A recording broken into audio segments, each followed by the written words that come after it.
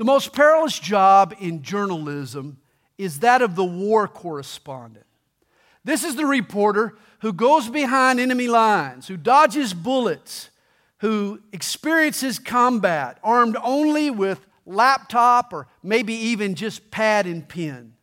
The war reporter travels to the battlefield to detail the progress and the welfare of the troops. God also has His war correspondents. On occasion, Hebrew prophets don military fatigues, and they brave the ravages of war to report to us on the outcome.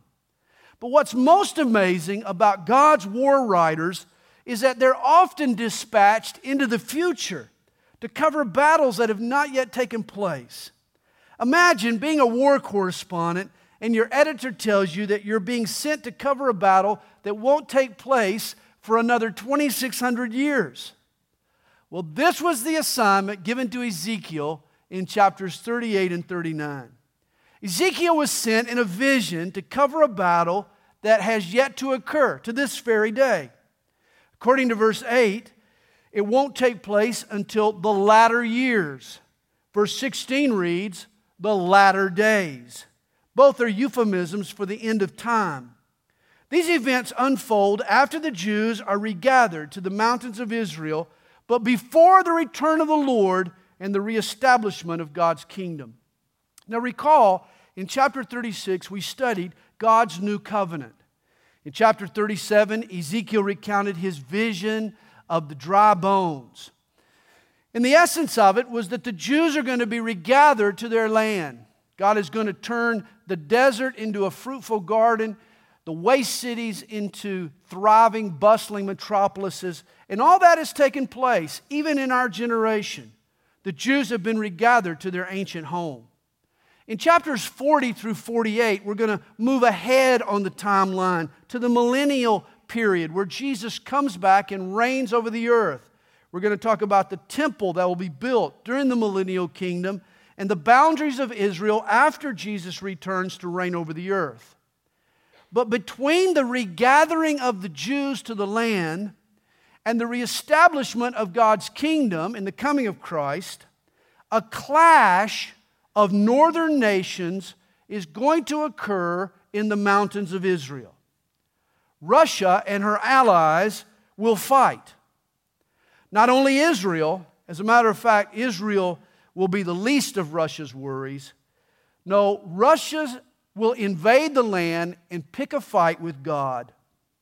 Russia and her coalition will be destroyed, and the result will be a regeneration in the hearts of the Jewish people.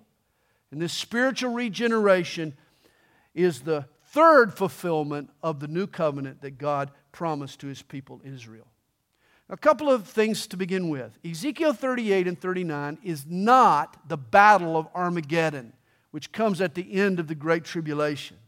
It's not the battle in Revelation 20 that occurs at the end of Jesus' 1,000-year reign. Though that battle goes by the same name, its characteristics are far different. This is another battle that occurs in the latter days. When exactly it'll happen, we don't know.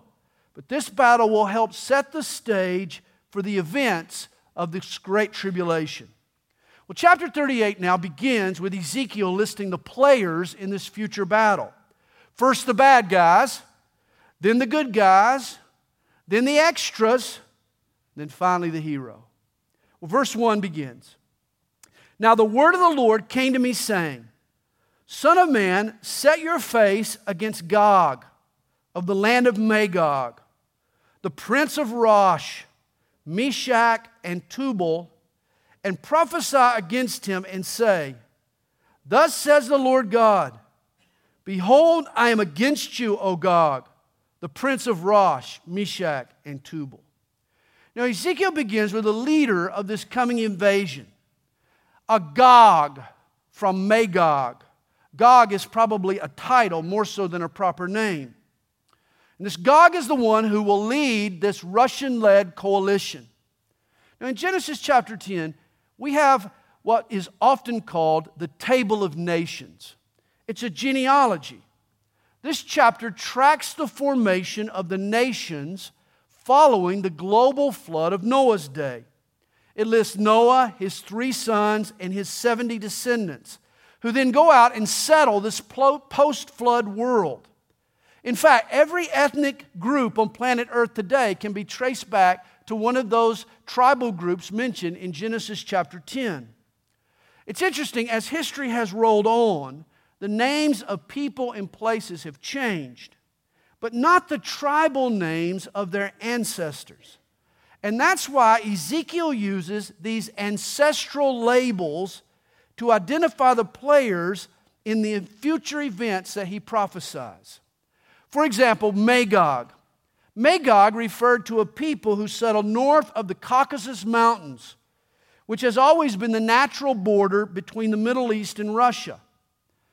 In antiquity, these people were known as the Scythians. Scythians were the ancestors of the modern-day Russians.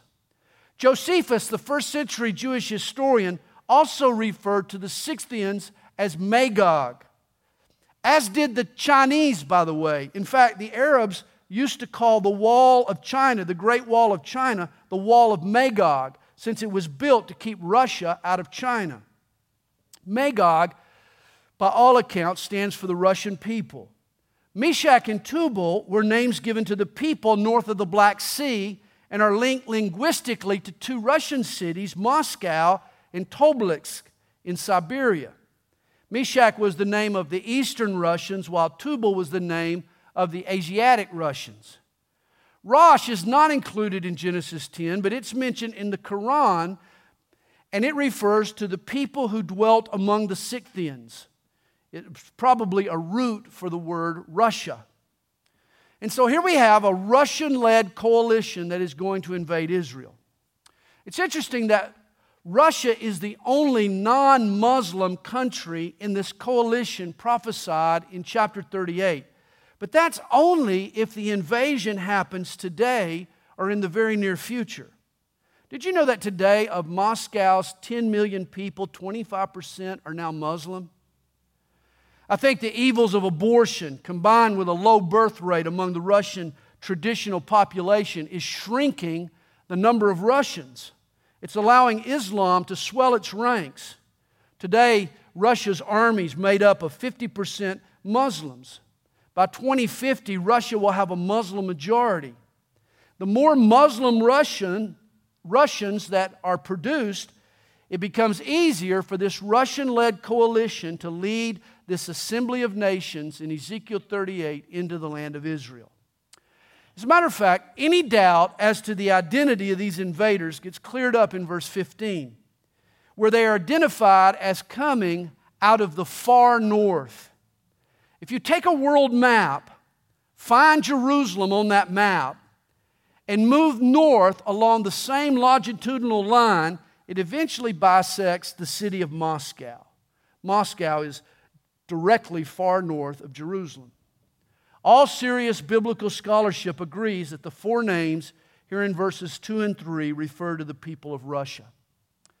Bible teacher Zola Levitt, he points out how preposterous this prophecy would have seemed at the time it was written, during the days of Ezekiel. He writes this: "The Middle East was, in Ezekiel's time, a most advanced civilization, the world's center of scientific knowledge and refinement of culture. It had dominated the Mediterranean for a period of over 2,000 years. Its magnificent architecture, religions, and military might were acknowledged and respected throughout the civilized world. But Russia, so far as anybody knew, was inhabited by roving bands of virtual cave people." At the time of Ezekiel's writing, the Russian people lived on the fringes of civilization. They were uncouth, uncultured, a nation of nomads and barbarian tribes. No one in Ezekiel's day would have ever dreamed that one day they would become major players on the world stage. And yet, God says in verse 4, "I will turn you around and put hooks into your jaws and lead you out, and with all your army, horses and horsemen, all splendidly clothed, a great company with bucklers and shields, all of them handling swords." Notice, God is going to set His hook in the Russian's jaw, like a skilled fisherman. who tugs his line and sets his hook in the mouth of the fish, God is going to catch Russia and reel them into Israel. The point is that God is the one who's pulling the strings. And we need to realize this. Ultimately, military policy isn't established in the war rooms of Russia, in Moscow, nor is it established in the Situation Room in Washington, D.C. No, ultimately, all these policies are established in God's war room in heaven. He is the one who's pulling the strings. He is a sovereign God. He is the one who's manipulating the nations. And God will provide Russia and her allies with irresistible incentives, a hook in their jaw to invade the land of Israel. Now, it's no secret Russia has long coveted the land of Israel for many different reasons. Its warm water ports, its strategic location, its mineral resources, most recently its natural gas reserves, but probably most importantly has been its agricultural capabilities. Today, Russia's economy is in shambles and it's constantly struggling to feed its people. Israel's fertile farmland would be the breadbasket for the Russian motherland. But perhaps the greatest incentive for Russia to invade Israel isn't as much economic as it is religious and political. As I said before, today, Russia is 20% Muslim and growing. The Central Asian countries that were former members of the Soviet Union are all Muslim, and the allies mentioned in the next few verses that we're going to study are Muslim as well and have a deep hatred for Israel. Russia has plenty of religious and political incentive to move into the land of Israel. In recent days, Russian President Vladimir Putin has sent Russian troops and jets into the Middle East to prop up the crumbling government of the Syrian army of King Assad. The upstart Muslim caliphate known as ISIS now threatens the governments of Syria and Iraq. And it's the U.S.'s unwillingness to take definitive action that has opened the door for Russia to become a player again in the Middle East politics. The point is, she is creeping closer and closer to the mountains of Israel, just as Ezekiel predicted in Ezekiel chapter 38. Now notice Russia's allies in this invasion. He lists them in verses 5 and 6. Persia, Ethiopia, and Libya are with them, all of them with shield and helmet. Now until 1935, Persia was the official name of what is today Iran. On April the 1st, 1979, Iran became the world's first Islamic republic. It's hard to believe that prior to the ouster of Shah Pahlavi, Iran was Israel's ally. Just 30 years ago, these two countries were on the same side.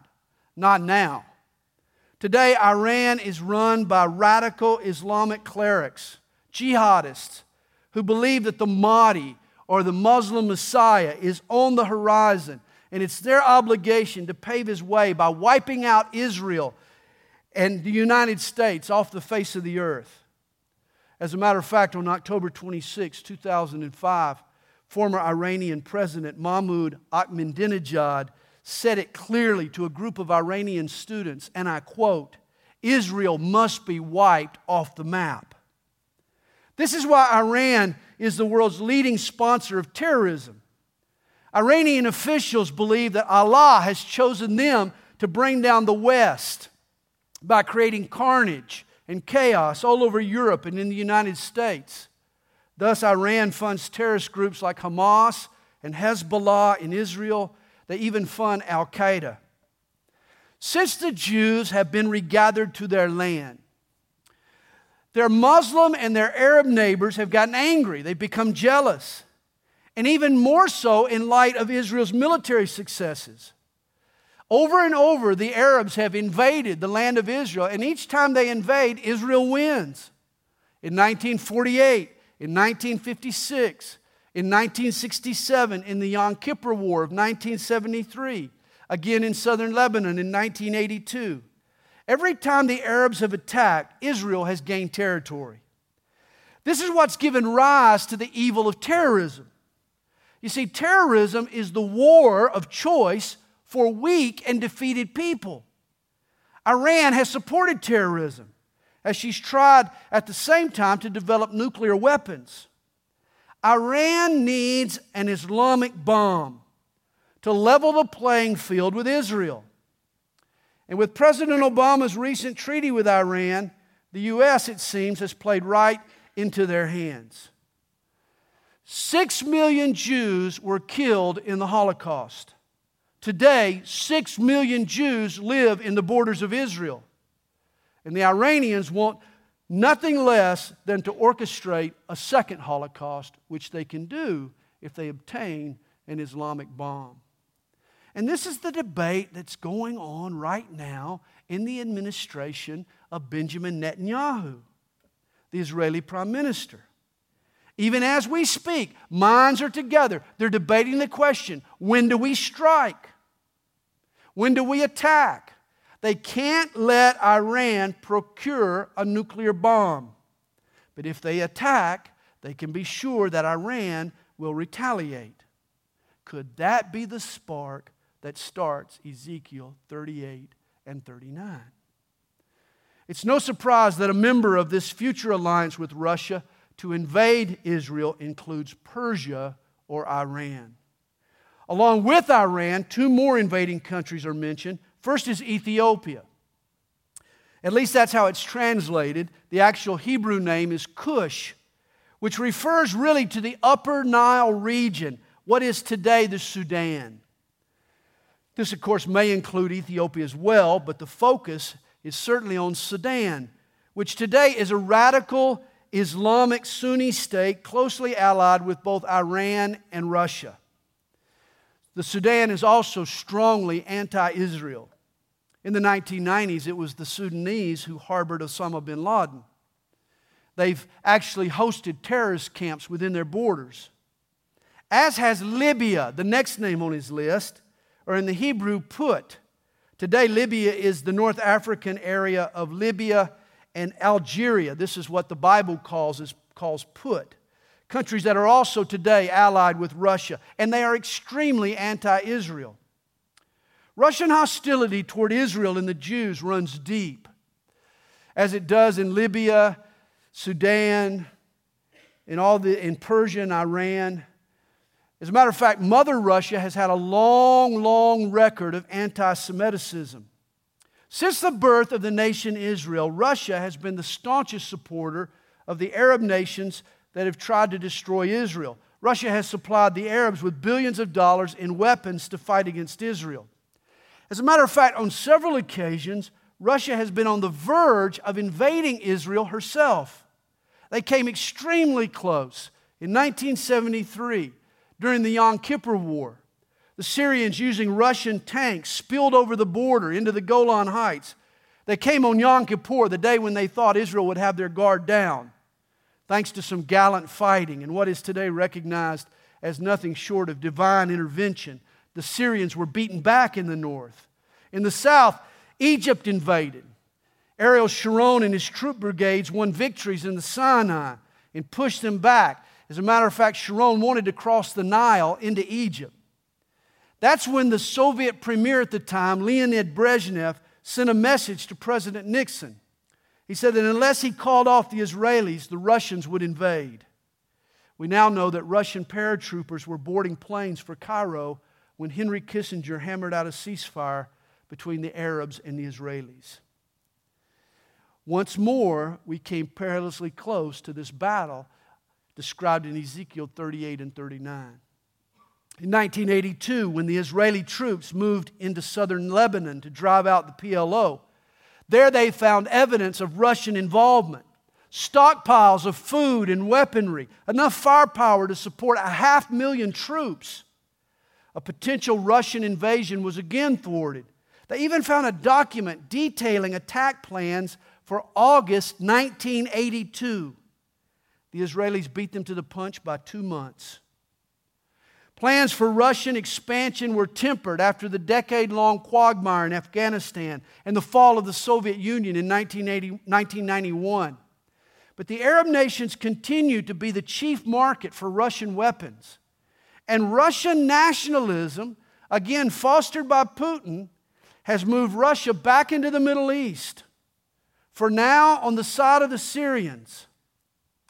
Following the Arab Spring in 2011, Russia made arms deals with the Saudis and again with Egypt. And Obama and the U.S. retreat from leadership in the Middle East has given Putin plenty of opportunity to fill the void with Russian influence. In 2013, Putin asked for $770 billion to fortify his military. Long story short, the Russians are coming. They've never lost designs on the coveted mountains of Israel. And they'll come with Gomar and his troops. Some have traced Gomar to the current country of Turkey. As a NATO ally, Turkey has been an ally of Israel until just recently. Radical Islamists are threatening to take over in Turkey, and they're taking the country radically toward the jihadists and anti-Western. Ezekiel also mentions the house of Togarmah.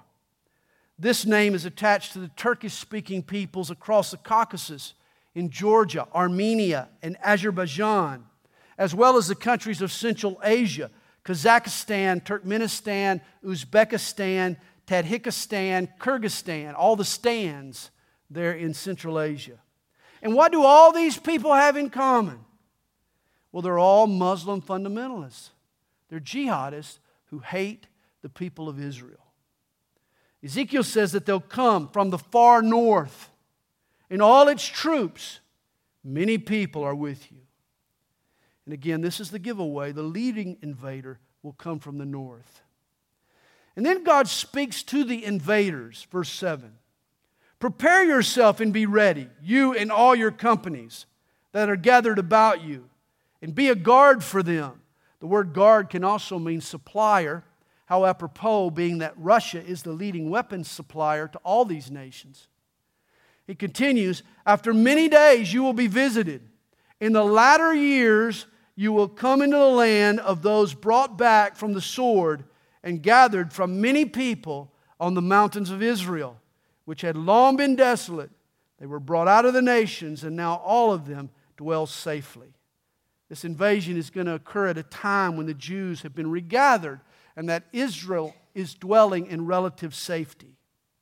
At that time, you will ascend, coming like a storm, covering the land like a cloud, you and all your troops and many peoples with you. What better way to describe a massive invasion of Russian paratroopers than like a storm, like a cloud? Your troops will cover the land. Thus says the Lord God, on that day it shall come to pass that thoughts will arise in your mind, and you will make an evil plan. You will say, I will go up against a land of unwalled villages. I will go to a peaceful people who dwell safely, all of them, dwelling without walls and having neither bars nor gates. Now remember, in this vision, Ezekiel is paying a visit to the future. Ezekiel has never seen an unwalled village. Ancient cities were always surrounded by stone wall and encirclements, encampments. Unwalled cities are modern designs. But here he sees Israel dwelling in unwalled cities. He also sees them dwelling safely. And understand, this word isn't the word shalom or peace. This Hebrew word is translated batak, which can carry the sense of being cocky, being careless. You know, you've settled into the land. You have this cockiness, this carelessness. It could be that this invasion occurs when Israel drops its guard. Today, Israel has the best air force and ground troops in the Middle East. The Iron Dome, a defense missile system, protects it from incoming projectiles from its Arab neighbors. Israel has the best intelligence in the world. Is this all enough to make Israel overconfident? We'll see. But the day will come when that will be the case. Though we're not told when this battle occurs, we know that the final week of Daniel, chapter 9, the 7 years of the Great Tribulation, begins when Israel signs a covenant with the Antichrist. Perhaps it's this kind of covenant or peace treaty that creates a false sense of security among the Israelis. If that's true, if that's the event that causes this feeling of safety, this would place the battle of Gog and Magog after the rapture, but at the beginning of the Great Tribulation. As we'll see, this battle is the end of Russia, and it will deal a severe blow to radical Islam. Once those forces are gone, there's nothing stopping the rise of the Antichrist. Now, there's no doubt that Israel today longs for peace. Over and over, they've negotiated with doubtful partners. In the 2006 election of the Palestinian parliament, the Hamas party, the Hamas are the avowed terrorists. They won hands down over Fatah. Obviously, the majority of Palestinians today want the destruction of Israel, not peace with Israel. And yet the Israelis keep going back to the negotiating table, trying to hammer out some kind of workable, believable peace. One day they'll feel like they've achieved it, only to be double-crossed. You know, as a matter of fact, there is a principle in Islam known as al-taqiyya, which allows for a Muslim to lie with impunity if it advances the cause of Islam. Hey, if that's the case, how can you negotiate? If someone can lie with impunity if it advances their cause. Will there ever be a peace that Israel can really trust? Well, apparently they think so. But again, it'll backfire. Well, verse 12 declares the invaders' ambitions. To take plunder and to take booty, to stretch out your hand against the waste places that are again inhabited, and against a people gathered from the nations who have acquired livestock and goods, who dwell in the midst of the land. As it says in the Revised Standard Version, who dwell in the center of the earth. Literally, Jerusalem is the center of the earth. It's the world's navel, or belly button, as they say. As a matter of fact, in the Jewish Midrash, which is a commentary on the Jewish Old Testament, there is a statement. It reads, "As the navel is set in the century of the human body, so is the land of Israel the navel of the world. Situated in the century of the world, and Jerusalem in the century of the land of Israel, and the sanctuary in the center of Jerusalem, and the holy place in the center of the sanctuary, and the ark in the center of the holy place, and the foundation stone before the holy place, because from it the world was founded." You know, it's the belief of the Jews that there, in the center of Jerusalem, there on the mount, the Temple Mount, that is where, the earth was founded. That's the very center of the earth. It's always exciting to me. It's thrilling to me whenever I go to Jerusalem. I always like to go to the Temple Mount, and I like to stand right there in the spot, which is believed to be the foundation stone over which the Holy of Holies dwelt and on which the ark sat. And you can stand right there on that foundation stone. According to Ezekiel 38, verse 12, you are literally standing at the center of the universe when you stand in that spot. And that's the spot, I believe, from which Jesus will reign over the earth after He returns. Now in verse 13, 4 more characters enter the drama. Sheba, Dedan, the merchants of Tarshish, and all their young lions will say to you, "Have you come to take plunder? Have you gathered your army to take booty, to carry away silver and gold, to take away livestock and goods, to take great plunder?" These 4 nations, they sort of confront this Russian invasion and this Russian coalition. They confront them, though, with rhetoric. They ask them questions. They try to talk them down, so to speak. Sheba and Dedan were 2 tribes that lived in the Arabian Peninsula. Today, this would be the country of Saudi Arabia. Tarshish was an island in the western Mediterranean, and we don't really know the exact identity of Tarshish. It could possibly be Spain. It could even be the British Isles. Ezekiel 27, verse 12, identified Tarshish as the producer of tin. Britannia is the land of tin. It could be the British Isles. You remember when God told Jonah to go to Nineveh? He ran the opposite direction, as far from God's will as he could. He bought a ticket to where? To Tarshish. That was the farthest west he could travel. If Tarshish does refer to Britain, that means that their young lions could be her offspring. The Canadians, the Australians, and of course, us, the Americans. If that's true, this is probably the only place in the Bible where the United States is actually mentioned. And notice what these young lions do, along with the Saudis and along with Tarshish. In the face of this naked aggression of this Russian-Arab alliance, all they do to help Israel is to scold the invaders. Rather than take action, all they do is talk. They defend Israel not with rifles, but with rhetoric. All they do is sponsor a UN declaration. The nations slap Russia on the wrist, but they don't lift a little finger to actually help the people of Israel. That certainly resembles our current president's support of Israel.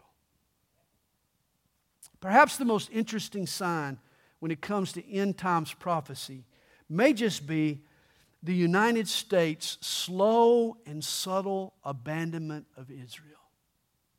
Who would have thunk it? Today, pro-Palestinian sentiment continues to grow in Europe and in America. Obama is the first United States president who is not ideologically committed to Israel. And it's shameful the way Obama has snubbed the Israeli Prime Minister Benjamin Netanyahu on his recent visits to the United States. With the deterioration of our Judeo-Christian values in America, the reason for our supporting Israel is eroding. And if we lack a biblical basis for supporting Israel, will sheer pragmatism be enough? Given the Arab world's oil reserves, will Israel, being our only democratic ally in the region, stay reason enough to warrant our support? Only time will tell. It's sad, but I believe the chief reason God continues to bless the United States is because of His promise to bless those who've blessed Abraham and his descendants, the Jews.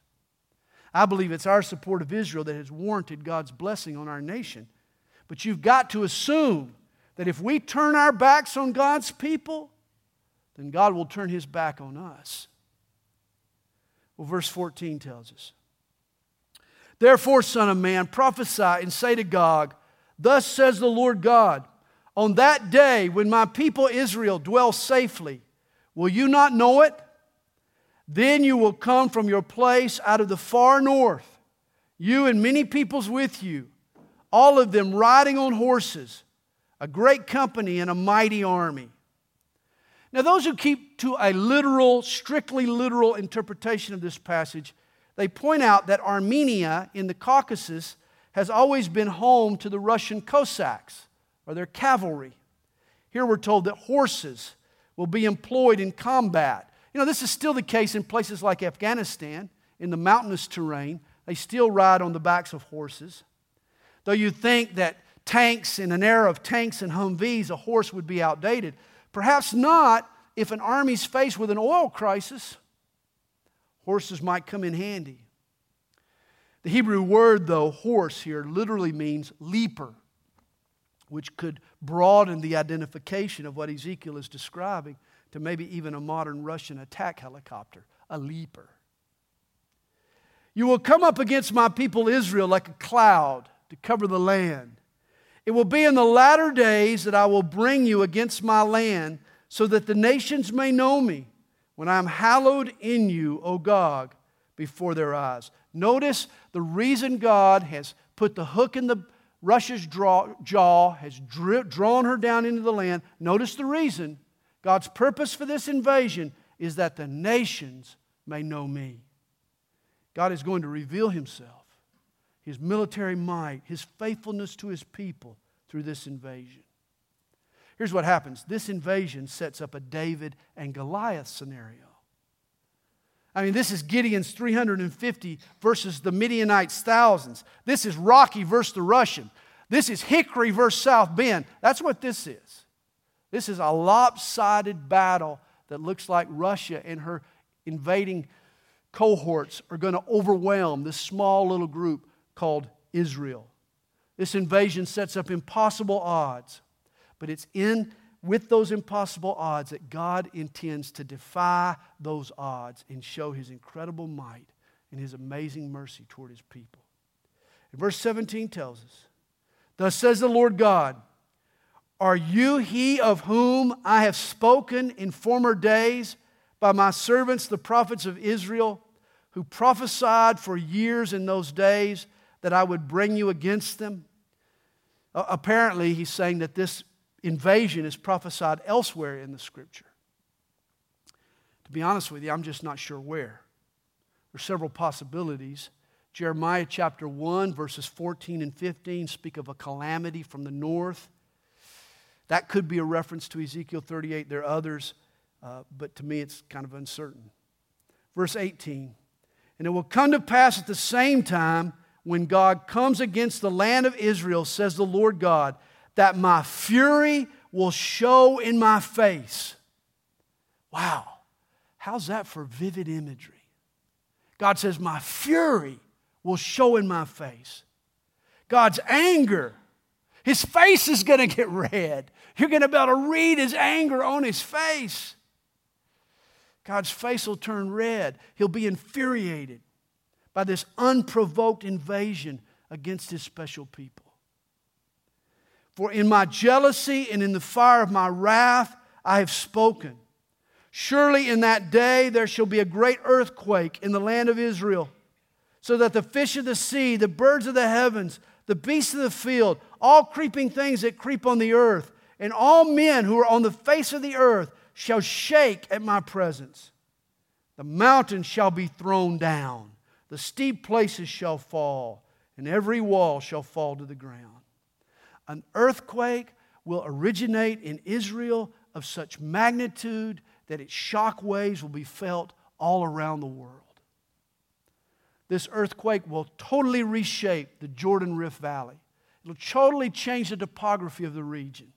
A colossal earthquake will come to the rescue of the Jewish people. When the army comes down into the mountains of Israel, God Himself will intervene with this earthquake to defend His people Israel. Verse 21, "I will call for a sword against Gog throughout all my mountains, says the Lord God. Every man's sword will be against his brother. Thanks to God's earthquake, the invading troops will be confused. They'll be discombobulated. They'll turn on one another. People will die from friendly fire. Every man's sword will be against his brother. And I will bring him to judgment with pestilence and bloodshed. I will rain down on him, on his troops, and on the many peoples who are with him, flooding rain, great hailstones, fire and brimstone. Thus I will magnify myself and sanctify myself, and I will be known in the eyes of many nations. Then they shall know that I am the Lord." The invasion will be stopped by the hand of God, supernatural intervention, this great earthquake.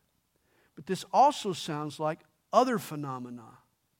Perhaps the Russian coalition will launch its bombs on itself. Ezekiel sees the sky raining down with hailstones and fire and brimstone or sulfur. It sounds like a thermonuclear explosion. Apparently, Iran will get her Islamic bomb, but God will turn it on the Iranians. With this coalition of Russians and Muslims who dare to wage war against God's people, Israel, God will defeat them and He will be revered or hallowed in the eyes of the world. After their defeat, everyone will recognize the existence and the power of the God of Israel. And as we'll see later, this is the event that is going to wake up the Jewish people. Chapter 39. "And you, son of man, prophesy against Gog and say, Thus says the Lord God, Behold, I am against you, O Gog, the prince of Rosh, Meshach, and Tubal, and I will turn you around and lead you on bringing you up from the far north and bring you against the mountains of Israel. Again, God is the one who's pulling the strings. This phrase, lead you on, in Hebrew can also be translated, leave the sixth part. This has caused some interpreters to see in this verse a body count, that 5/6 or 85% of the coalition army will be destroyed. He says, then I will knock the bow out of your left hand and cause the arrows to fall out of your right hand. You shall fall upon the mountains of Israel, you and all your troops, and the peoples who are with you. I will give you to birds of prey of every sort, and to the beasts of the field to be devoured. You shall fall on the open field, for I have spoken, says the Lord God. And I will send fire on Magog and on those who live in security in the coastlands. Then they shall know that I am the Lord. Now, who are the people who live in the security of the coastlands? The Hebrew phrase means literally the distant lands. Could it refer to people living even in the New World, perhaps even in America? If we fail to stand with Israel when they're invaded, would God pour out the same judgment on us that He uses on His oppressors? Israel's oppressors? If we fail to defend Israel, will we get the same punishment that comes upon Israel's attackers? Verse 7. So I will make my holy name known in the midst of my people Israel, and I will not let them profane my holy name anymore. Then the nations shall know that I am the Lord, the Holy One in Israel.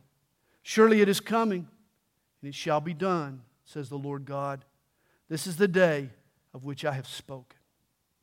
Then those who dwell in the cities of Israel will go out and set on fire and burn the weapons, both the shields and bucklers, the bows and arrows, the javelins and spears, and they will make fires with them for 7 years. Now the word arrow in Hebrew is kayatz. It refers to a piercing missile. The word bow is the word keseth, or literally launcher. So bow and arrow are terms supplied by the King James translators. They can just as easily be interpreted missiles and rocket launchers. Remember, Ezekiel is a man who lived 2,600 years, at least 2,600 years before these events took place. He doesn't have the language, he doesn't have the vocabulary to describe some of the things that he might be seeing, and so he uses terms that he's familiar with, like bows and arrows and javelins and spears. But of course, he could be describing modern weaponry. Now they take these things and they burn them for 7 years. They will not make wood from the field, nor cut down any from the forest, because they will make fires with the weapons. And they will plunder those who plundered them and pillage those who pillaged them, says the Lord God. God is going to turn the tables on this invading army. Now it's interesting. Ezekiel says that Israel will burn weapons as fuel for a period of 7 years, which just happens to correspond with the duration of the Great Tribulation, which in Daniel 9 is said to last a total of 7 years. How these weapons will be burned is uncertain. But could this refer to nuclear weapons? Turning weapons-grade uranium into fuel for nuclear energy. Is that what's going on? It could be. Did you know that after the Cold War, this actually started to happen? In 1993, Russia and the United States signed an arms control agreement, HEU, the Highly Enriched Uranium Purchase Agreement. Russia started dismantling nuclear warheads and selling the uranium to American reactors. By the way, the Savannah River plant is one of them. Today, nearly 10% of all the electricity in the United States comes from uranium that was at one time on the tip of a Russian missile aimed at an American city. Every 10 light bulbs in America is illuminated by energy that originally was designed to annihilate us. I think this is one of the best things that's happened in the world over the last 30 years that you've never heard about. But Ezekiel says that this will happen after the Battle of Magog. The Islamic bombs built to wipe the Jews off the map will instead supply Israel heat for their homes. Verse 11. It will come to pass in that day that I will give Gog a burial place there in Israel, the valley of those who pass by east of the sea, and it will obstruct travelers, because there they will bury Gog and all his multitude. Therefore they will call it the valley of Haman Gog. Haman Gog means the multitude of Gog. And for 7 months the house of Israel will be burying them in order to cleanse the land. This sounds strange. How does burying the dead cleanse the land? Just think about that. Indeed, all the people of the land will be buried, and they will gain renown for it on the day that I am glorified, says the Lord God. They will set apart men regularly employed with the help of a search party to pass through the land and bury those bodies remaining on the ground in order to cleanse it. At the end of 7 months, they will make a search. Now, why does this burying of these corpses require a special detail and special expertise? Why does this actually gain them notoriety or renown? And why wait 7 months to begin? It says the search party will pass through the land, and when anyone sees a man's bone, he shall set up a marker by it, till the buriers have buried it in the valley of Haman Gog. The name of the city will also be Homona. Thus they shall cleanse the land, and Homona means multitude. Now notice, first of all, that these corpses aren't buried for 7 months after they're dead. And that obviously indicates special circumstances. If a soldier dies from normal battle wounds, he's buried immediately for sanitary reasons. But not the dead in this battle. And professionals, experts in disposal, are hired for the task. One group locates the bodies. Another group actually buries those bodies. Apparently, these bodies require special precaution. I believe that we're reading about procedures used to dispose of bodies that have been infected with nuclear poisoning. They've been contaminated by the blast and have become radioactive, and therefore special precautions are needed before they're buried. Verse 17. And as for you, son of man, thus says the Lord God, speak to every sort of bird and to every beast of the field. Assemble yourselves and come. Gather together from all sides to my sacrificial meal, which I am sacrificing for you, a great sacrificial meal on the mountains of Israel, that you may eat flesh and drink blood. You shall eat the flesh of the mighty, drink the blood of the princes of the earth, of rams and lambs, of goats and bulls, all of them fatlings of Bashan. You shall eat fat till you are full and drink blood till you are drunk at my sacrificial meal, which I am sacrificing for you. You shall be filled at my table with horses and riders, with mighty men, and with all the men of war, says the Lord God. God is inviting the vultures, the scavengers, to come and to dine on the corpses that have been slain in this battle of Magog.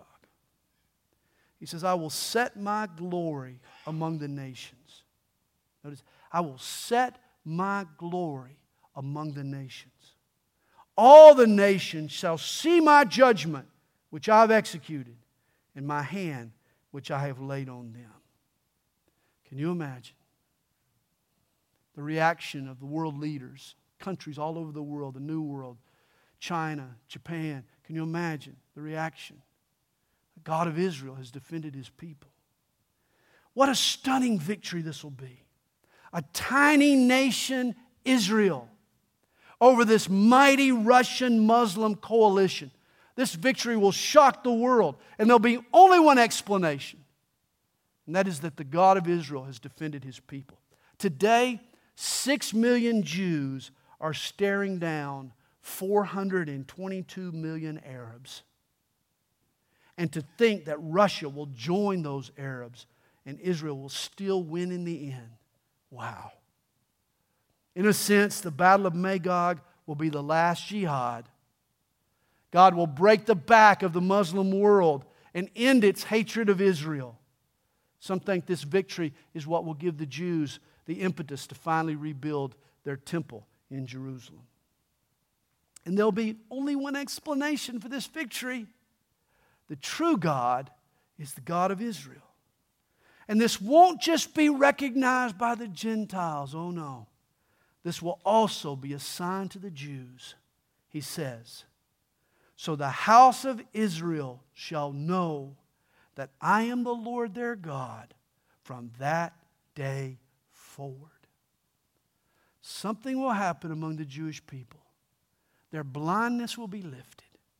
God's intervention on behalf of Israel in the mountains of Israel against this northern coalition will be the turning point in the Jews' revival and their return to God. These events force the Jews to acknowledge God as their Savior, and ultimately that drives them to His Son, our Savior, Jesus Christ. Up until this moment, Zionism has been a nationalistic movement, not a spiritual one. Yet in this day, God will prove His power. He'll come to the defense of His people. It'll soften their hearts, and it'll eventually cause them to bow to their Savior, Jesus Christ. Verse 23, the Gentiles shall know that the house of Israel went into captivity for their iniquity, because they were unfaithful to me. Therefore I've hid my face from them. They sinned. That's why God turned His back. They sinned against Him. They followed after idols. He says, I gave them into the hand of their enemies, and they all fell by the sword. According to their uncleanness and according to their transgressions, I have dealt with them and hidden my face from them. Therefore, thus says the Lord God, now I will bring back the captives of Jacob and have mercy on the whole house of Israel. And I will be jealous for my holy name, after they have borne their shame and all their unfaithfulness in which they were unfaithful to me, when they dwelt safely in their own land and no one made them afraid. When I have brought them back from the peoples and gathered them out of their enemies' lands, and I am hallowed in them in the sight of many nations, then they shall know that I am the Lord their God, who sent them into captivity among the nations, but also brought them back to the land and left none of them captive any longer. See, even though many Jews have returned to the land today, many more haven't. There are 6.1 million Jews today living in Israel, but there are 15 million Jews worldwide. There is still going to be a final exodus of Jews back to their homeland. And it's going to be this stunning upset of Russia and the jihadists that'll be the impetus for this final return. And I will not hide my face from them anymore. What a magnificent promise. The sin, the idolatry, the willfulness of the Jewish people that had caused God to turn His back on His own people will one day be gone. The day will come when He tires of His estrangement from His people. He'll no longer hide His face from them, but He'll look upon them with kindness. God will initiate a fresh work among His people. We're told, for I shall have poured out my Spirit on the house of Israel, says the Lord God. Now let's connect the dots.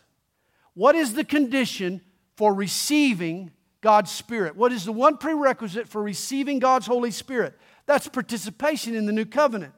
And what does participation in the new covenant require? Faith in Jesus. That means that because of God's intervention in the Battle of Magog, many Jews will come to know Jesus as their Lord. You remember Revelation tells us that in the Great Tribulation, there will be 144,000 Jewish witnesses of Jesus. But how did they come to know Jesus? It could be Gog's defeat here in the Battle of Gog and Magog. How God defeats them and reveals Himself to them. That could be the stimulus for their salvation. I want to close tonight's study with a fitting verse. Romans 8, verse 31. If God is for us, who can be against us? And of course, the reverse is also true. If God is against you, it don't matter who is for you. Just ask Gog and Magog.